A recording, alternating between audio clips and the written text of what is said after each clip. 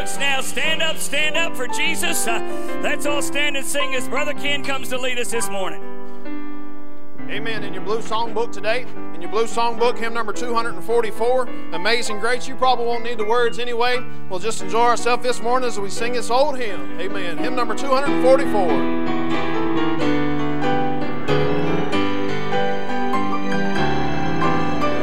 Amazing grace, how sweet the sound that saved a wretch like me. I once was lost, but now I'm found. Was blind, but now I see. Such grace and touch my heart to feel, and grace my fears relieve. How precious did that grace appear the hour I first believed. Through many dangers, faults, and snares, I have already come. 'Tis grace hath brought me safe thus far, and grace will lead me home. When we've been back 10,000 years, bright shining as His sun, we know blessings to sing God's praise. Then when we first begun, God's been too good to you, sing yes. Praise God, praise God, praise God, praise God, praise God, praise God, praise God, praise God, praise God, praise God, praise God, praise God, praise God, praise God. Amen. Thank you, Brother Ken. Let's remain standing for prayer this morning. I've got a few requests that I need to give you, and then I'm going to ask Brother Cassidy to open us up in prayer. Brother Gerald, pray for Hannah Purdy. Brother Mike Smith was sharing this with me. That's 18-year-old part of their family. She's in Baptist Hospital, flatline. She's not doing well, obviously, and don't know what's happening with her. Apparently she's got an infection in her bloodstream, but pray for her and the family. Pray for Brother Paul and Sister Mary Barton's daughter. The Bartons are a precious part of this church. They've been shut in for a couple of years now with health conditions. Their daughter has been diagnosed with some significant medical issues. Pray for them. And then we've got a couple of folks in our church, Sister Big, Sister Pat Stanford, both of which are battling cancer treatments. And we've got a whole host of requests that we're given downstairs. But let's kind of focus on now just a few minutes, not on this, but on just going to the throne room and worshiping for a little bit this morning. I don't know about you, but I need some time to worship today.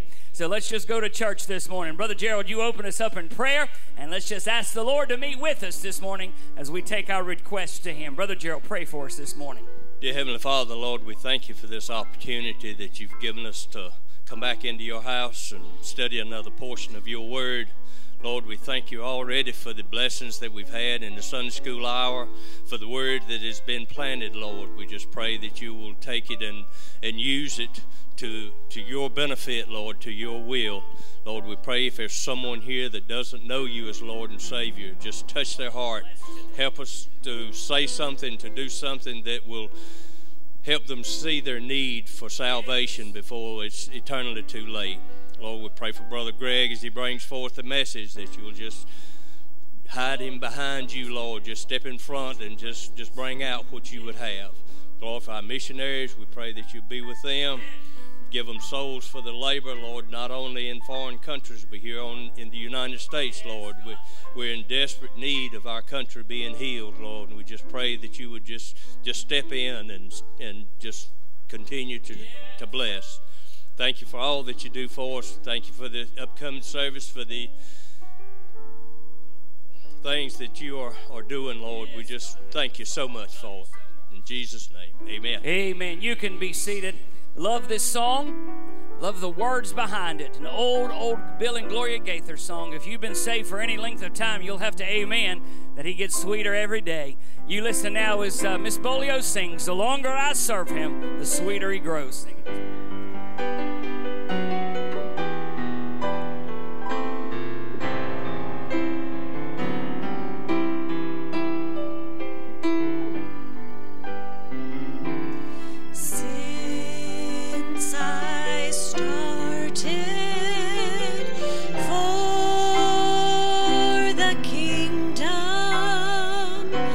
Since my life he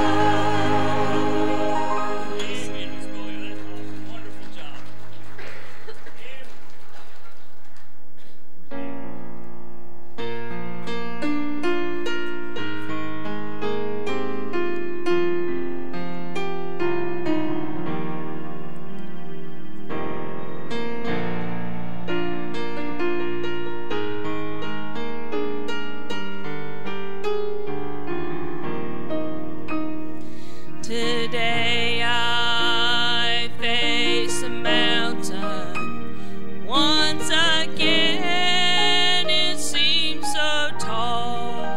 I tried to climb, but it seemed I'd surely fall.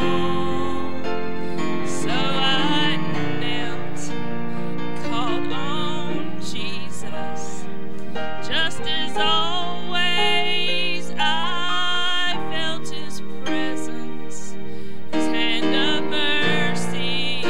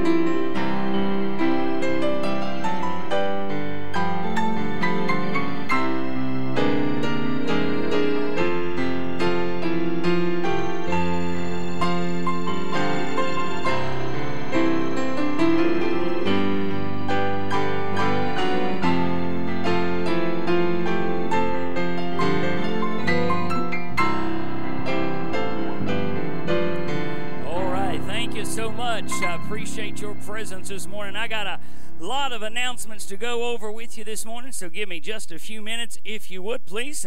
First of all, we'll have our regular 6 o'clock services tonight. If you're participating, young folks, let me know.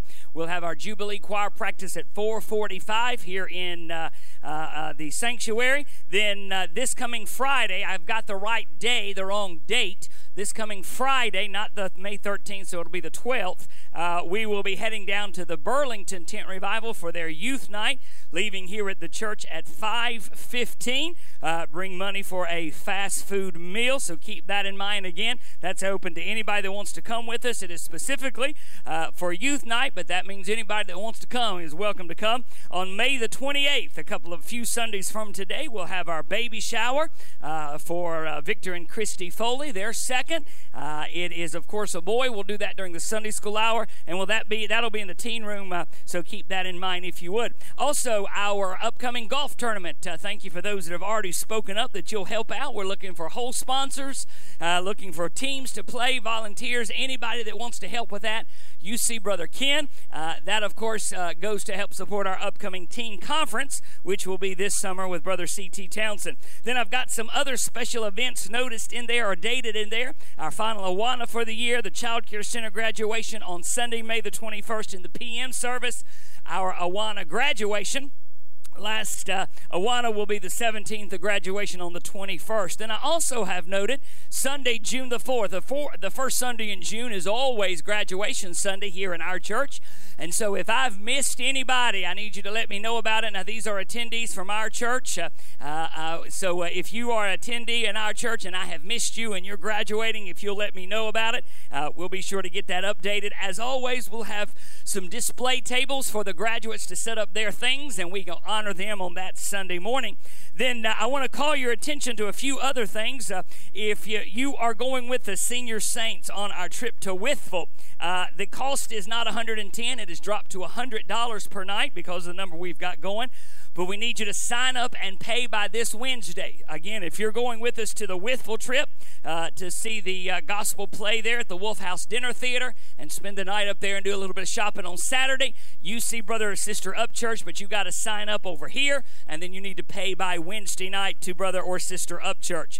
Also, please note there a couple of things that are brand new. Just in the middle of your bulletin on the right-hand page, our church now has a new website. Fantastic new website, modern, looks fantastic, new graphics, new pictures, really looks first rate. I put out on our Facebook, new website, new pictures, new images with the same old message. Amen. That part hadn't changed, but you take a look at that. And then also, a lot of you have been asking what this is out here in front of our postal area. That is a selfie wall. Now, if you're my age and above, you couldn't give 2 cents about a selfie wall. Amen.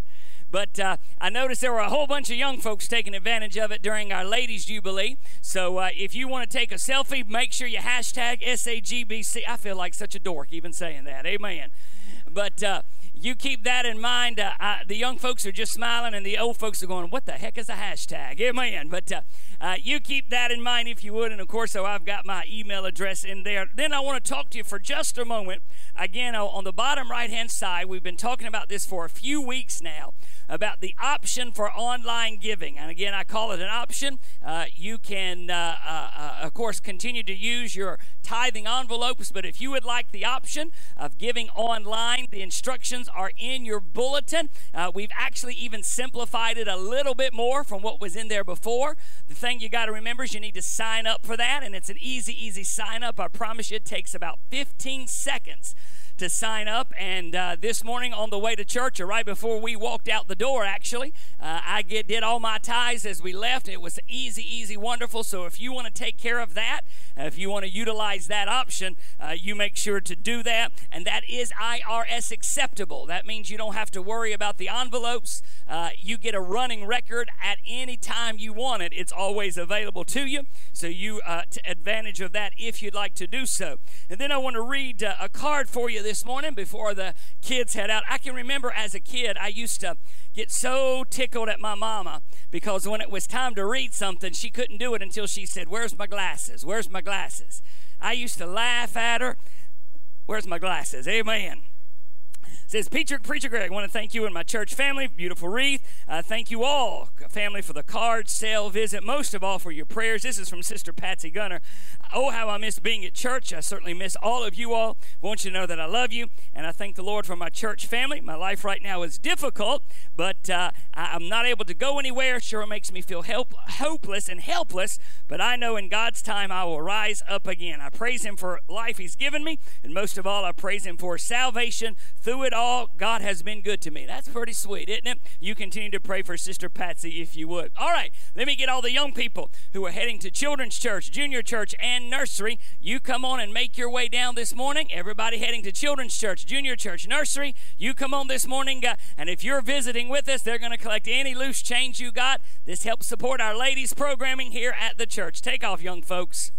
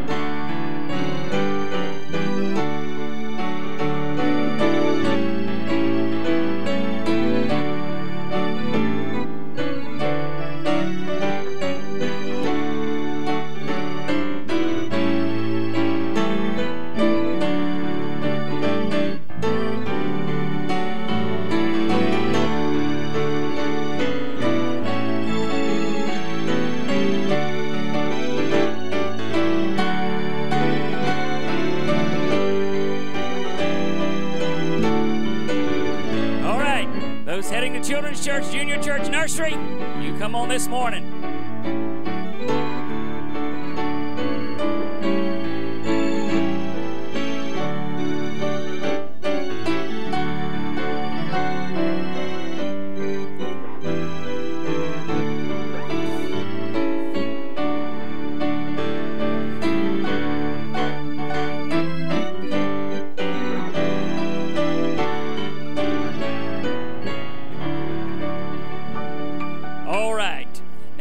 Let me pause just a moment and say to all the visitors, normally our church doesn't look this awful. In fact, yesterday when my wife was decorating, I was upstairs studying and getting ready for the message, and I came down and she said, "What do you think?" And I looked at her and I said, "Spiritual wickedness in high places." Amen. Brother Tim walked in this morning. Tim Helber looked at me and said, "Preacher, I'm not going in there. I'm not going to church." He's up in the choir. He said, "I hold you personally responsible for this." And I said, "Yeah, because you have your wife in submission as well, don't you, buddy?" Amen. And then the second thing I said to my wife, I said, spiritual wickedness in high places. And then I said, number two, every bit of this better be down by sundown. Amen. In fact, I had a great idea that I believe is divinely inspired. All you rednecks, if you'll bring your pistol tonight, we'll have target practice at the end of service. Amen. All right. Of course. Go shoot Keith. That's right. All right. Brother Ken, you come down here, buddy, if you would, please. As painful as it is for me to do this.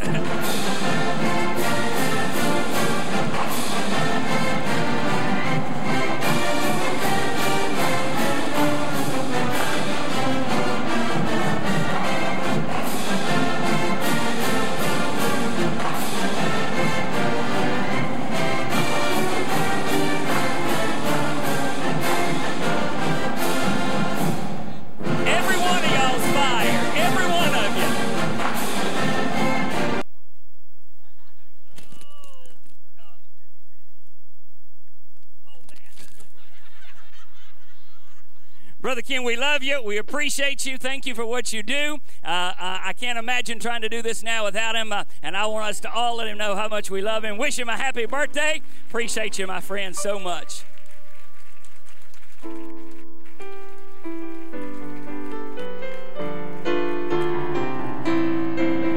Let's sing together this morning. Stay standing. Let's sing.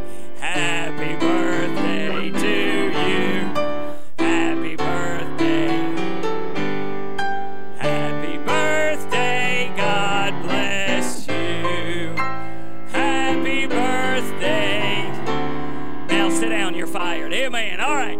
You can be seated. Thank you so much for your generosity, Brother Ken. Thank you for what you do here. Thank you for your gifts to him this morning to show him you love him. I sure appreciate it. Let me get all the folks come down this morning. Ushers, you come on, make your way if you would, please. Brother Cassidy, you come get ready to sing for us. I know it'll be a blessing to you. You give as unto the Lord. And again, our online system is live, so if you want to take advantage of that, you surely can. And you can also use the envelopes as well. Let's ask God's blessings upon the offering. May it be what you'd have it to be. Lord, we love you this morning, and we're so glad to be in your house. Lord, I say this all the time. We sure don't take it for granted, the fact that our doors are open and that we have the opportunity to come and worship this morning. Lord, I pray that you bless us today. Use us now. May this offering be what you'd have it to be in Jesus' sweet name. Amen.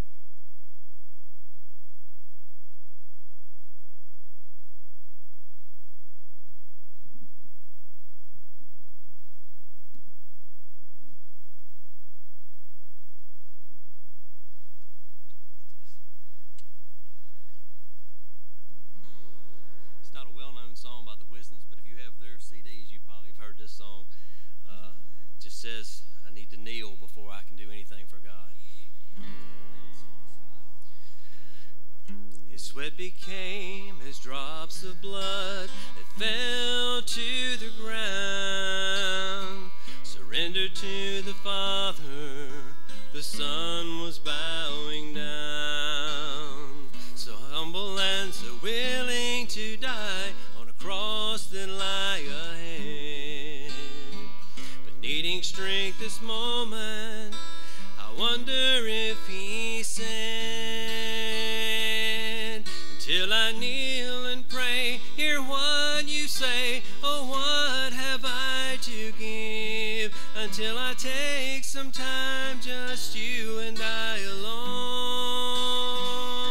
alone, until I ask what you would have me do, get my orders from your throne. How can I be real until I kneel? If Jesus took the time to pray, then surely so should I. I'm just an empty vessel, needing power from on high. If I'm to reach a soul in need, there's something I must do. Bow before you, Father, for my strength must come from you. Until I kneel and pray, hear what you say, oh what have I to give, until I take some time, just you and I alone, until I ask what you would have me do, get my orders from your throne. How can I be real until I kneel? Oh, how can I be real until I kneel?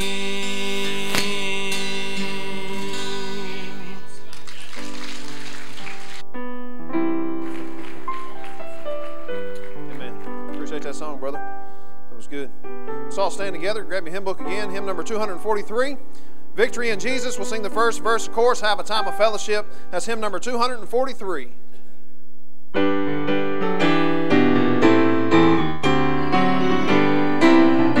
I heard an old story, how a Savior came from glory, how he gave his life on Calvary to save a wretch like me. I heard about his groaning, of his precious blood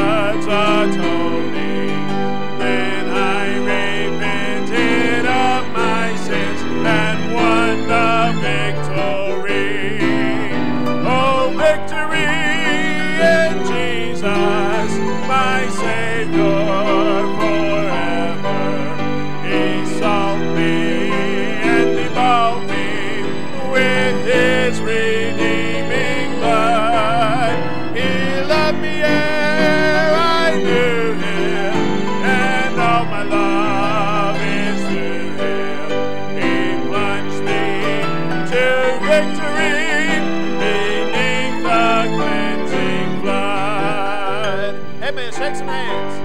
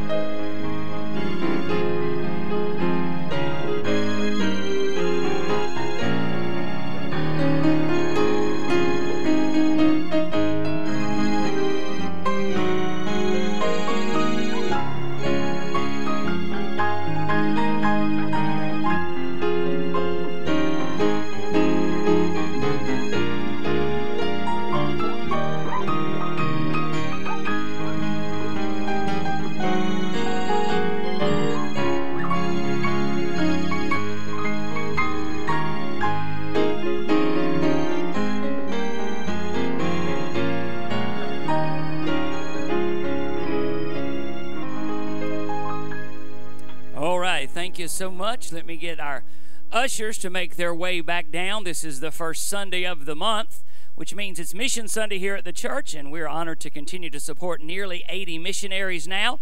And if you want to use the online system for that, you can do that. Simply designate your gift for missionaries, and it will go to that. Ladies, if you'll play for us, then we're going to get into the Word this morning. Father, bless the missions offering.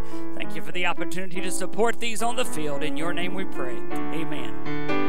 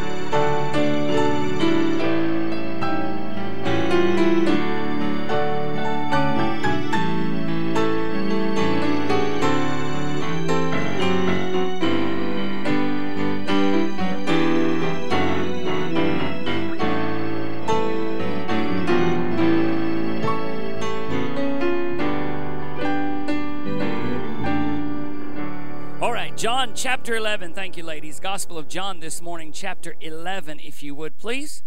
Again, John chapter 11. We're going to be looking at a story that I'm sure everybody in the church is well aware of. If you've been in church for any length of time, you know the story of Lazarus being resurrected from the dead. You know the story behind it. You know the details around it. But I want to look at it, I hope, with a fresh set of eyes this morning. A little bit of a fresh glimpse. While you're turning there, I'll share a little something with you, put a smile on your face. Somebody sent me this past week. A lady was going over in her Sunday school class, her first, second, third grade Sunday school class, all about the creation. They'd spent a whole month talking about the story of the creation as recorded in Genesis 1 and 2. And so the teacher wanted to do a summary, so she stood up on Sunday morning and she said, "Now, how many of you remember the details about the creation?" And hardly nobody raised their hand. And she said, "Oh, come on, class, you can remember. We talked about it on what day God created what. How many of you remember the details about the creation?" Finally, little Johnny raised his hand, and she called on him. Johnny stood up, and he said, "Well, here's what I remember." He said, "God created the earth, and then he rested. And God created man, and he rested. And God created woman, and neither he nor man have rested since." Amen. And every man in the building said, "You bunch of pansies," the rest of you. Amen. All right, John chapter 11, please. I get inspiration for messages from a lot of places. I get oftentimes inspiration from church signs. I love to read church signs and sayings that folks put on there. In fact, a few weeks ago, I told you the story behind the message that I wrote from the sign that Brother Biggs had put up about for every Goliath, God has a stone. This particular, I get inspiration for conversations. I get inspiration from of course, other messages and reading and studying. But this particular inspiration from this came a few weeks ago when I was reading one of my online education periodicals. Something that I subscribe to. In fact, it was what I used to subscribe to. I keep it as a K-12 educator, and I don't even remember the name of the periodical, but because I get several of them. And I was reading a passage in bed, and the story that was in this passage spoke to me, and I hope it'll speak to you. There was a large school system in a large city that had a program, this is a true story, to help children keep up with their schoolwork during stays, whether they were out of school or in city hospitals. We sometimes here call that homebound education. One day, a teacher was assigned to the program, and she received a routine phone call asking her to visit and serve as the homebound of a particular child who was in one of the local hospitals. She took the child's name, she took the room number, and talked briefly with the child's regular teacher who was in her school. The teacher said, a fourth grade teacher, "We're studying nouns and adverbs in class now," his regular teacher told her, "and I'd be so grateful if you could take this workbook and help him understand so that he doesn't fall too far behind." The hospital program teacher, homebound teacher, went to see the boy that afternoon. No one had told her the reason he was in the hospital, and she was stunned when she walked in and saw that his body had been badly burned and that he was in tremendous pain. Upon the sight of the boy, again, she was unprepared. She stammered as she introduced herself and told him, "I've been sent here by your teacher to help you understand nouns and adverbs." So she sat down and gained her composure and did her best to help him work through the lesson. When she left, she felt quite confident that she had not accomplished very much and frankly felt a bit ashamed. The next day, she made her way into the hospital for a follow-up. She was greeted by the boy's nurse who said, "What did you do to that boy?" The teacher felt that surely she had done something wrong or inappropriate, or that her reaction had caught him by surprise, and she began to apologize. "Oh no," the nurse claimed. "You don't know what I mean. We've been worried for weeks now about that little boy, but since yesterday, his whole attitude changed. He's fighting, he's responding to treatment, his attitude has improved, and it is as though he has, after weeks, decided to live." 2 weeks later, the boy, who was making a full recovery, had sat up in bed, excited every day as the teacher arrived. "Everything changed," he explained, "the day she came." The doctors and nurses began to ask him what happened, what accounted for the transformation. He expressed it this way: "It suddenly dawned on me that they wouldn't send a teacher to work on something like nouns and adverbs with somebody who was dying. Now would they?" The article went on to say, hope is defined as that which is wanted, which can be had, or the understanding or knowledge that events will turn out for the best. There are two kinds of hope that we often talk about. The one is a kind of perhaps or unrealistic or I think it might expectation. I'll give you an example.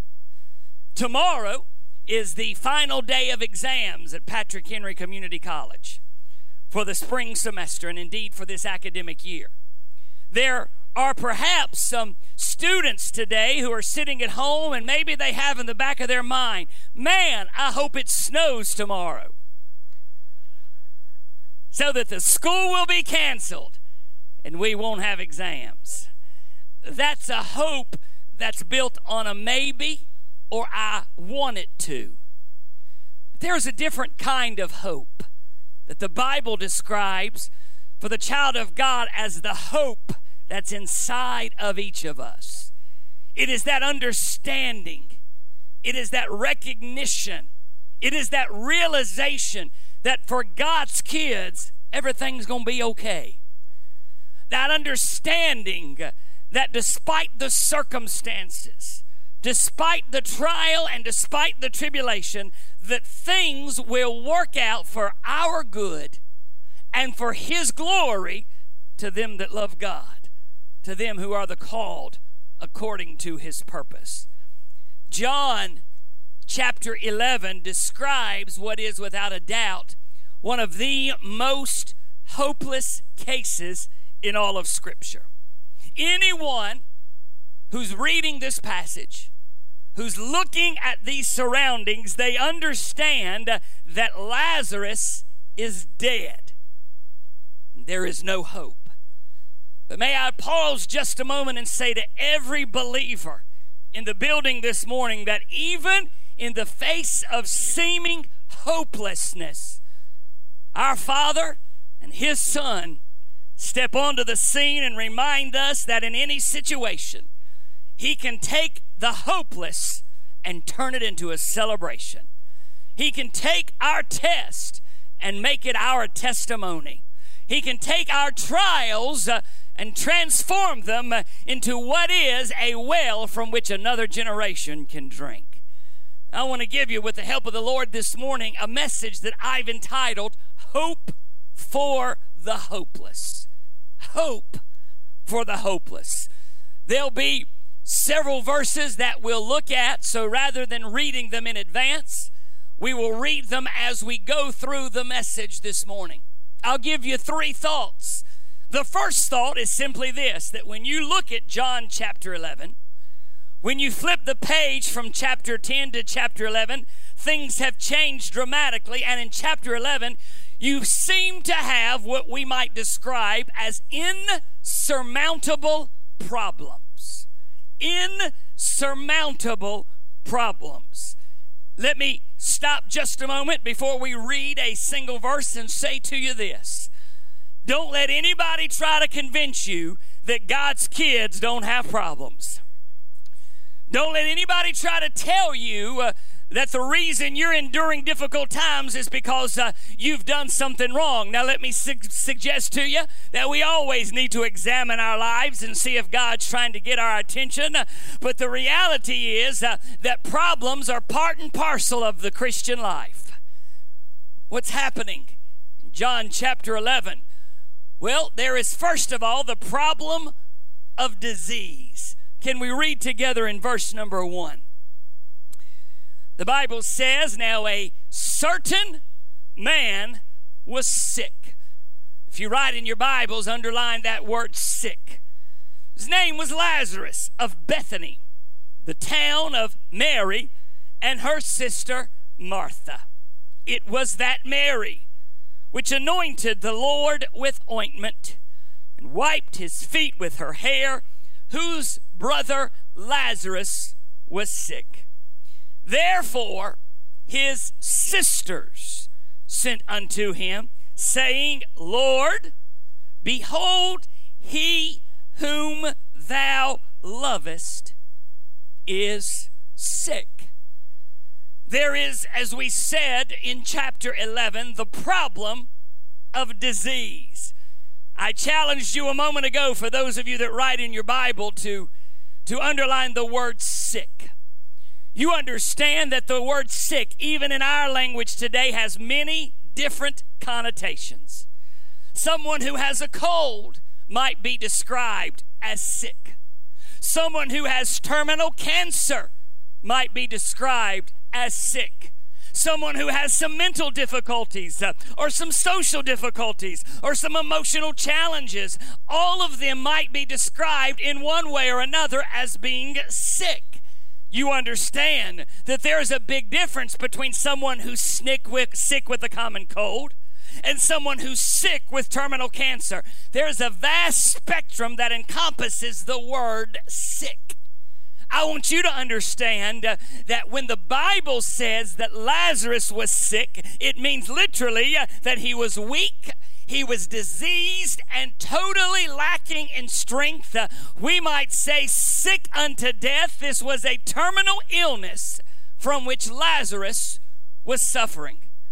If someone calls you up and says your loved one's got a cold, you might say, thank you for letting me know. I'll be praying for them. I'll give them a call and let them know I'm praying for them and I love them. But if someone calls you up and says your family member has been diagnosed with terminal cancer and it looks bad, the family's been called in, you understand that your reaction will be altogether different than it would be if they said your loved one is sick with a common cold. In this instance, when Lazarus is diagnosed or said to be sick, I want you to understand that this is severe. This is terminal. This is sick unto death. And Mary and Martha, being the wise ladies that they were, having encountered Jesus on many occasions, did something real smart. They called 911. What do you mean, preacher? The Bible says in verse number 3, therefore his sisters sent unto him, saying, Lord, behold, he whom thou lovest is sick. I like the fact that Mary and Martha went to Jesus first. I like the fact that they did not exhaust all human possibilities and then turn to Jesus. I like the fact, surely, perhaps they consulted the local doctor. Surely, perhaps, they tried multiple medicinal cures. Surely, perhaps, they did everything in their power to take care of this condition. But when all was said and done, understand that they went to the Lord first. And may I pause to you this moment, because I want to say that's a great example for every one of us this morning. Whether it's a physical problem, a work problem, a child problem, a family problem, whatever the issue is, I don't think we ought to wait till the very end to get to God. We ought to get him 911 on the spiritual phone first. Amen.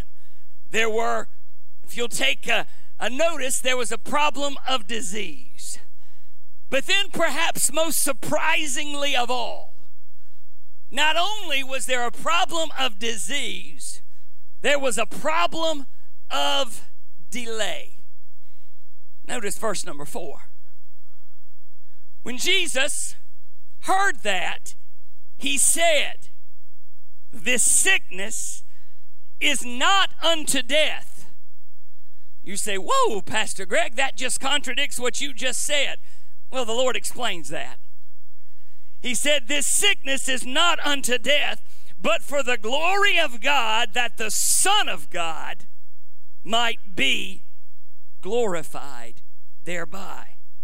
Now, Jesus loved Martha and his sister and Lazarus. I'm so glad the Holy Ghost put that in there, because it lets us know that his reason for delay wasn't because he didn't love them.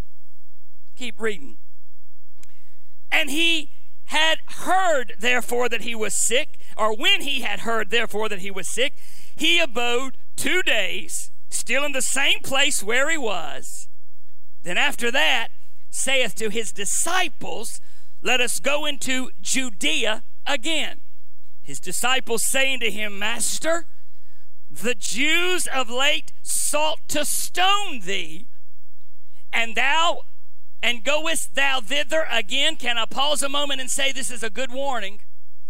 This shows that the disciples are very deeply concerned about the Lord, because Bethany is just 5 miles to the east of Jerusalem. And in Jerusalem, they're plotting to stone the Lord. They're trying to figure out how they're going to execute him. And so when he says it's time for us to go to Bethany, which is in Judea, just outside of Jerusalem, the disciples say, are you sure about that? You're going to be in a place where they can easily capture you, Lord. Keep reading. Jesus answered in verse number 9, are there not 12 hours in the day? If any man walk in the day, he stumbleth not, because he seeth the light of this world. But if a man walk in the night, he stumbleth, because there is no light in him. There's a message right there, folks. These things said he, and after that he saith unto them, our friend Lazarus sleepeth, but I go that I may wake him out of his sleep. Notice the next verse. Then said his disciples, Lord, if he's asleep, he shall do well. I think you understand what's happening here. But when they were warning Jesus about the possible attack that awaited him, Jesus responds with this simple thought, that folks are going to do what they're going to do. And if they walk in the light, they'll do right. But if they walk in darkness, there's no light in them, and I can't do a thing about that, he said. He goes on to say that our friend Lazarus is asleep, and they associate that with taking a nap. Because they look at him and said, well, Lord, if he's taking a nap, maybe we ought not to wake him up. If he's taking a nap, maybe he needs some rest. Notice the next thing. Verse 13. And said his disciples, Lord, if he sleep, verse 12, he shall do well. Howbeit Jesus spake of his death. But they thought that he had spoken of taking rest in sleep. This whole episode lasts for 2 days. This whole conversation between the Lord and the disciples, from the time the word gets to Jesus and the disciples that Lazarus is asleep to the time that he decides to move, that is Jesus, there's a period of 2 days. It's another 2 days journey to get to Bethany. So now this is going to be a delay of 4 days. I said to you there was the problem of disease. Then I said there was the problem of delay. I want to ask you a question. Could Jesus have healed Lazarus from where he was? Of course he could have. Did Jesus have to get physically to Bethany to heal Lazarus? Of course not. Could Jesus have spoken the word where he was? And could Lazarus have been made perfectly well in that very second? Absolutely. So why did he wait? Why did he wait? Jesus himself gives us the answer. Nobody understands it yet. Nobody gets it yet. But he said, this sickness, if you go back to what we read in verse number 4, this sickness is not unto death. Notice the next few words. But for the glory of God. Let me put it to you a different way. Put it to you in a way that we'll all understand. The silence and the delay of God happened for one reason. Because the Lord saw the big picture that nobody else could see. The only thing Mary and Martha saw was that Lazarus was sick. And by the time he gets there, they see that Lazarus is going to die. You know that part already. That's all they're focused on, understandably so. They've got a very narrow lens. They've got a very narrow focal point. They're only seeing their problem. They don't see how God is orchestrating things behind the scenes that will answer their prayer in a way that they never comprehended. They saw he was sick. They wanted him to get well. When he died, case closed. God didn't come through. Can I pause just a moment and say to every believer in the sound of my voice this morning, God's silence in any situation does not mean he doesn't love you. God's silence and his not answering your prayer in the fashion that you would like it to be answered and in the time frame you want it to be answered does not mean he hasn't heard it. It doesn't mean he's angry. It doesn't mean he doesn't love you. It simply means there are things going on that we're not in a position yet to understand. There are things happening behind the scenes that they yet don't privy to the information. The same thing holds true for us, church. There's a problem of disease. There was a problem of delay. And you understand that the delay led to death, and that death led to doubt. Go, if you would, please, to verse number 20. In the interim verses, Jesus has made the decision. He said, let's go, boys. It's another 2 days journey. Lazarus has been dead now for 4 days. Look, if you would, please, at verse number 20. Martha, as soon as she heard that Jesus was coming, went and met him. But Mary sat still in the house. Then said Martha unto Jesus, Lord, if thou hadst been here, my brother had not died. This is not a sweet little lady trying to say, we missed you at the funeral. This is not Martha saying, well, if she really loved him, he'd at least showed up for the funeral. This is Martha mad. This is Martha angry. This is Martha put out. Because every time, please get this, every time that Jesus came to Jerusalem, he made the 5-mile trek east. When Jesus was in Jerusalem, he stayed often at the home of Mary, Martha, and Lazarus. She fed him. She fed the disciples. She took care of him. She took care of his disciples. She was everything she could be. This is Martha saying, Lord, I don't understand it, and I don't appreciate it. This is Martha saying, Lord, if you'd have just shown up, things would have been better. Let's not turn up our noses in spiritual indignation, folks, because this is when many of us lose the battle right here. There's a lot of people today who don't darken the door of a church, who were one time as faithful as they could be because something happened and they feel like that God didn't show up in their time, didn't answer the prayer in their way, and so they've quit, they've abandoned, they've totally walked out on God. And I want you to understand, little Sister Mary, who sat at the feet of Jesus, she ain't even coming out the house.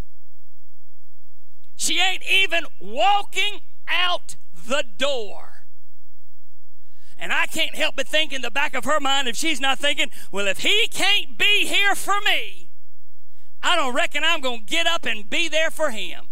And again, let's not turn up our noses in spiritual indignation, because a lot of us has walked in those very same shoes.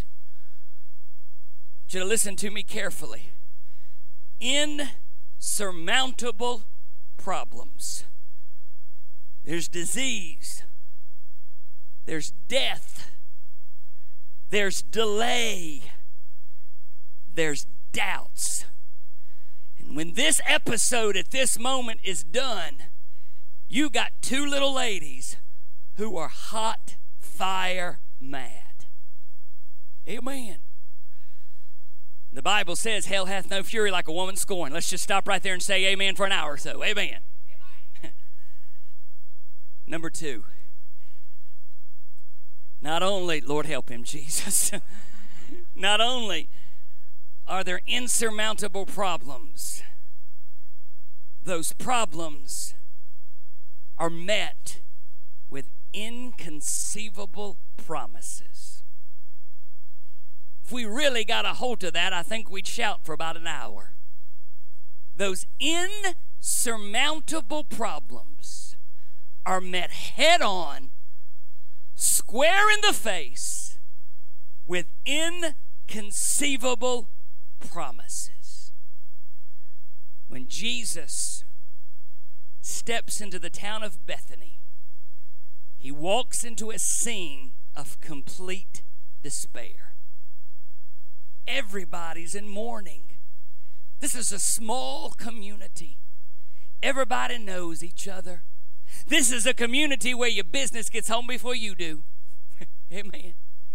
You don't have to worry about Facebook in Bethany or Instagram or Snapchat, because everybody talking about everybody before everybody even get back to the house. Everybody knows everybody. And they're all mourning. Why? Because there were some promises about death. Go back into your text, if you would, verse 23. Verse 23. Jesus saith unto her, the her there is Martha. Let's go back to verse 22. Martha's got some faith, folks. How do you know, preacher? She's mad, but she's got some faith. She says, I know that even now, whatsoever thou wilt ask of God, God will give it to thee. I don't know what's running through her mind, but I think there's something in the back of her mind that says something like, I've seen this fella do all kinds of miracles, and it ain't over until he says it's over. And then Jesus says in verse 23, thy brother shall rise again. Martha saith unto him, well, I know that he shall rise again in the resurrection at the last day. Hint, hint, hint, hint. Jesus said unto her, I am the resurrection and the life. He that believeth in me, though he were dead, yet shall he rise again, yet shall he live. In other words, Jesus says to her, the resurrection of Lazarus does not have to wait until a future day. It can happen now. There's some of you sitting in here this morning, and you may say, Pastor Greg, this is all well and good. He doesn't operate like that today. Oh, I beg to differ. Every person in the sound of my voice, before you got born again, you were in the very same position Lazarus was. Spiritually dead. Bound up in the rags of your sin. And there was no way out of that grave except through the power of the shed blood of Jesus Christ. There were some promises about death. But I want you to note those promises about death quickly became promises about deliverance. Notice verse 26. Whosoever liveth and believeth in me shall never die. Believest thou this? Can I paraphrase this? He looks at Martha and he says, again, I'm reading between the lines. He says, honey, I know you're mad. I know you're upset. And I'm going to show you in just a few moments, by the way, church, how much of a heart he has for these people. He loves this family. He loves this brother and these two sisters. And so he looks at this woman, Martha, though she has chastised him, though she's angry at him. Aren't you glad that he doesn't throw us out every time we get mad with him? Amen. Aren't you glad he doesn't rebuke us every time we mess up and do something we shouldn't? He doesn't chuck us out the window. Now, there's a price to pay and consequences for our actions, but thank God he doesn't chuck us out the window just because we mess up. So he looks at her and he says, believe in me, you don't have to die. Do you believe this? Now, for a lot of doubters, they'll look at that and say, but wait a minute. Her brother is already dead. Can I say to you, we're looking at the now, and God's looking at the big picture. Let's keep reading. Promises about death, promises about deliverance. Finally, there are promises about dependence. Notice those last 4 words of verse 26. He asks her a very important question. Believest thou this? In other words, Martha, are you trusting me? Are you trusting you? Are you trusting me with everything, even your own soul? I have a promise for you, Martha, that if you trust me, everything will be just fine. I want you to listen to me, friends. One of the great things about the Bible you hold in your lap are the countless promises that are at your disposal. There are promises about sin and their consequences. And let me pause a moment and say, thank God he's a God of 2nd, 3rd, 4th, and 5th chances. But please understand, he promises us there are consequences to sin. And forgiveness doesn't remove those consequences. But there's promises about the future. There are promises about trouble. There's promises about loneliness. There are promises about peace, about needs, about prayer. May I submit to you this morning, for every need of your life, there is a promise God has made. One of my favorite ones is John 6:37, where he says, him that cometh unto me, I will in no wise cast out. Insurmountable problems, inconceivable promises, and finally, and most importantly, it all gives way to his incredible power. I hope you'll amen me this morning when I say this. He didn't just come with soothing words, he came with sovereign power. Anybody can come and say, oh, I'm so sorry, I'm praying for you. But man, oh man, when somebody can do something about it, that's who I want on the scene. He did not just come with promises, he came to do something about the problem. Quickly jump to verse 33. Jesus therefore saw her weeping, and the Jews also weeping which came with her. He groaned in the spirit and was troubled, and said, where have you laid him? And they said unto him, Lord, come and see. Notice verse 35. Jesus wept. Shortest verse in the Bible, but man, oh man, is it rich with meaning. There's so many reasons why Jesus could have been weeping. Songs have been written about it. Volumes have been written about it. Preachers have preached about why Jesus wept. I'm going to give you a little bit of Gregology. It's deep with meaning. Are you ready? I think he was weeping because they were weeping and he loved them. The bottom line is this, folks. Jesus cared about them.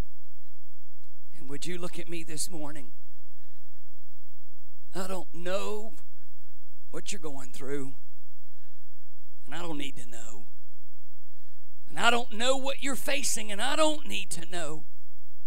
And I don't know which mountain you're trying to climb, and I don't have to know. Just listen to me. Jesus cares. Oh, yes, he cares. His heart is touched with your grief. Not only do you see his compassion, here's my favorite part. I want you to notice his connection. I'm hurrying. His connection. I love this. Look at verse 41. They took away the stone from the place where the dead was laid. Jesus lifted up his eyes and said, Father. Whoop. Honey, when I say this man was connected, he was connected to big folks. He said, Father, I thank thee that thou hast heard me, and I know that thou hearest me always, but because of the people which stand by, I said, I love this. He says, Lord, I'm praying out loud, not because I know you can't hear me, because I know they need to see me praying to you. I know they need to see this, he says, that they may believe without that thou hast sent me. This is not for me, Lord. This is not for you, Lord. This is for them. And so he prays. Finally, his control. Verse number 43. When he had thus spoken, he cried with a loud voice, Lazarus, get on out of here. Come forth. And he that was dead came forth bound hand and foot with grave clothes. And his face was bound about with a napkin. Do you see the scene here, folks? Because when they bury people, they literally wrap them up. And they put a napkin across their face. We talk about the napkin when we talk about the resurrection. The napkin was meant to cover up the face. His hands are tied. His feet, he had to have been a laughing stock. He comes out.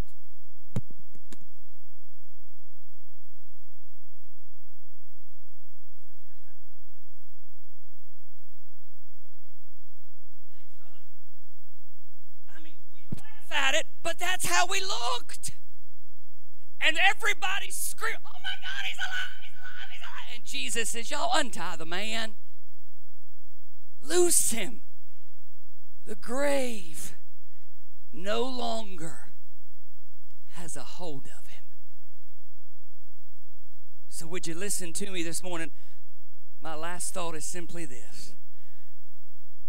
If he can speak the word and a dead man gets out of the grave, he can take care of your situation. If he can speak and worlds appear and trillions of stars sparkle, he can take care of your needs. If he can speak and a pile of dust becomes mankind, he can take care of your needs. If he can speak and the winds will stop and the waves come, if he can speak and a blind man is healed, if he can touch a leper, if he can touch a deaf man, if he can walk on water and take care of your need, if he can feed 5,000, more like 15,000 with 5 loaves of bread and 2 fishes, he can take care of us. If he can speak and bring a dead man back to life, he can take care of us. And listen carefully. If he can conquer sin and an old rugged cross, if he can get out of a borrowed tomb, he can take care of our needs. Let's stand to our feet this morning. Appreciate your patience. A different kind of message this morning, but one I think is necessary. So with heads bowed and eyes closed, I want you to help me out now. I appreciate folks that are already moving. Good day. Folks already making their way to the altar. I appreciate it. I'm going to ask you 2 very quick questions. First one is this: Pastor, I know I'm saved, no doubt about it, but there's something going on in my life or in my family's life that seems to be insurmountable. Please pray for us. Wow. I bet 60 hands, 70 hands have just gone up. You can put them down. Here's what I want to encourage you to do right now. Before Brother Ken sings a single note of this song, I want to encourage you to step out. Come on, make your way right now. Everybody that raised your hand, come on. Don't worry about it. It's looking, just come on. Come on, make your way. Quick. Come on, hurry. Now I want to ask you a second question. Is anybody here this morning? You would just be honest and say, Pastor, I have the most important need of my life. I've never been saved. Something happened to me on the way home. Heaven would not be my home. Pray for me. Anyone like that this morning? Anyone like that? Brother Ken's going to sing us a song. I want to encourage everybody that has a need this morning, seemingly insurmountable. I want you to step out. Just bring it to this old-fashioned altar. Let us pray with you. Would you come? Brother Ken, you sing for us this morning.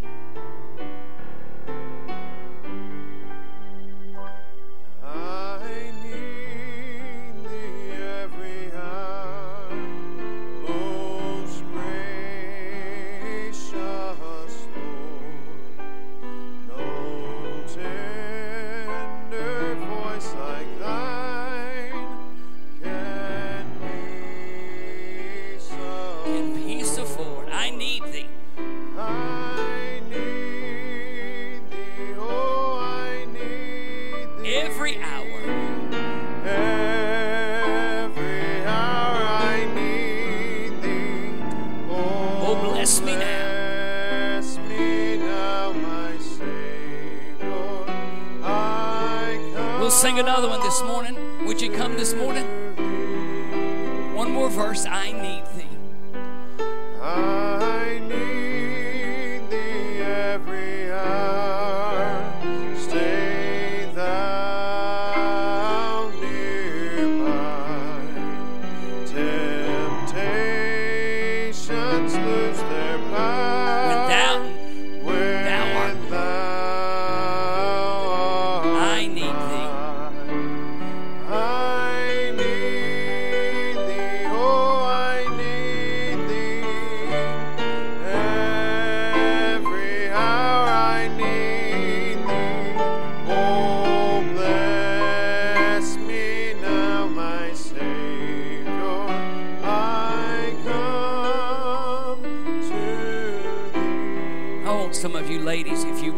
around here and pray with Sister Nancy Joyce. She's got some pretty significant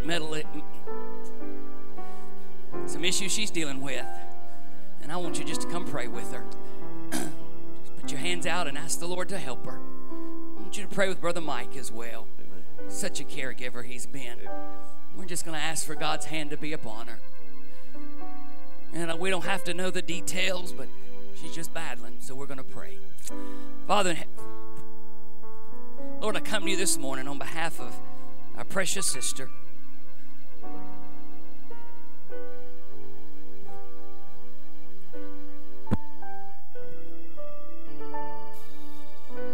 God, as we bow this morning, Father, I just pray, Lord, that you would bless Brother Joyce and his wife. God, for the years they've spent together, Lord, and how they've stood by one another. God, I pray you be with him, Father, as he looks over his wife, and Father helps to watch after her, and Father, for her health, Lord, and the issues they're going through. God, you knew this would come by their way. Father, we understand that nothing takes you by surprise. Father, at times, Lord, we just don't understand. God, we pray, Lord, for strength for the Joyce family. God, that would you give them, Lord, everything they need, God, in order to endure this situation, Father, and this issue. God, we know, Lord, that they're your children. Father, they have accepted you as Savior, Lord, and Father, they're trusting in you, God, for salvation, Lord, and for eternity. Father, I know they're looking forward to the day, Lord, when they step into heaven. God, while they're here on this earth, Lord, God, continue to give them strength for the journey. Father, give them everything they need in the hour, God, that they need it. God, we love you this morning. Father, may you strengthen them. It's in Jesus' name I pray. Amen. Amen. 6 o'clock tonight, Little Change, Jubilee Choir. We will sing, no practice, but we will sing tonight. Youth night this evening, fellowship with each other, shake hands together tonight.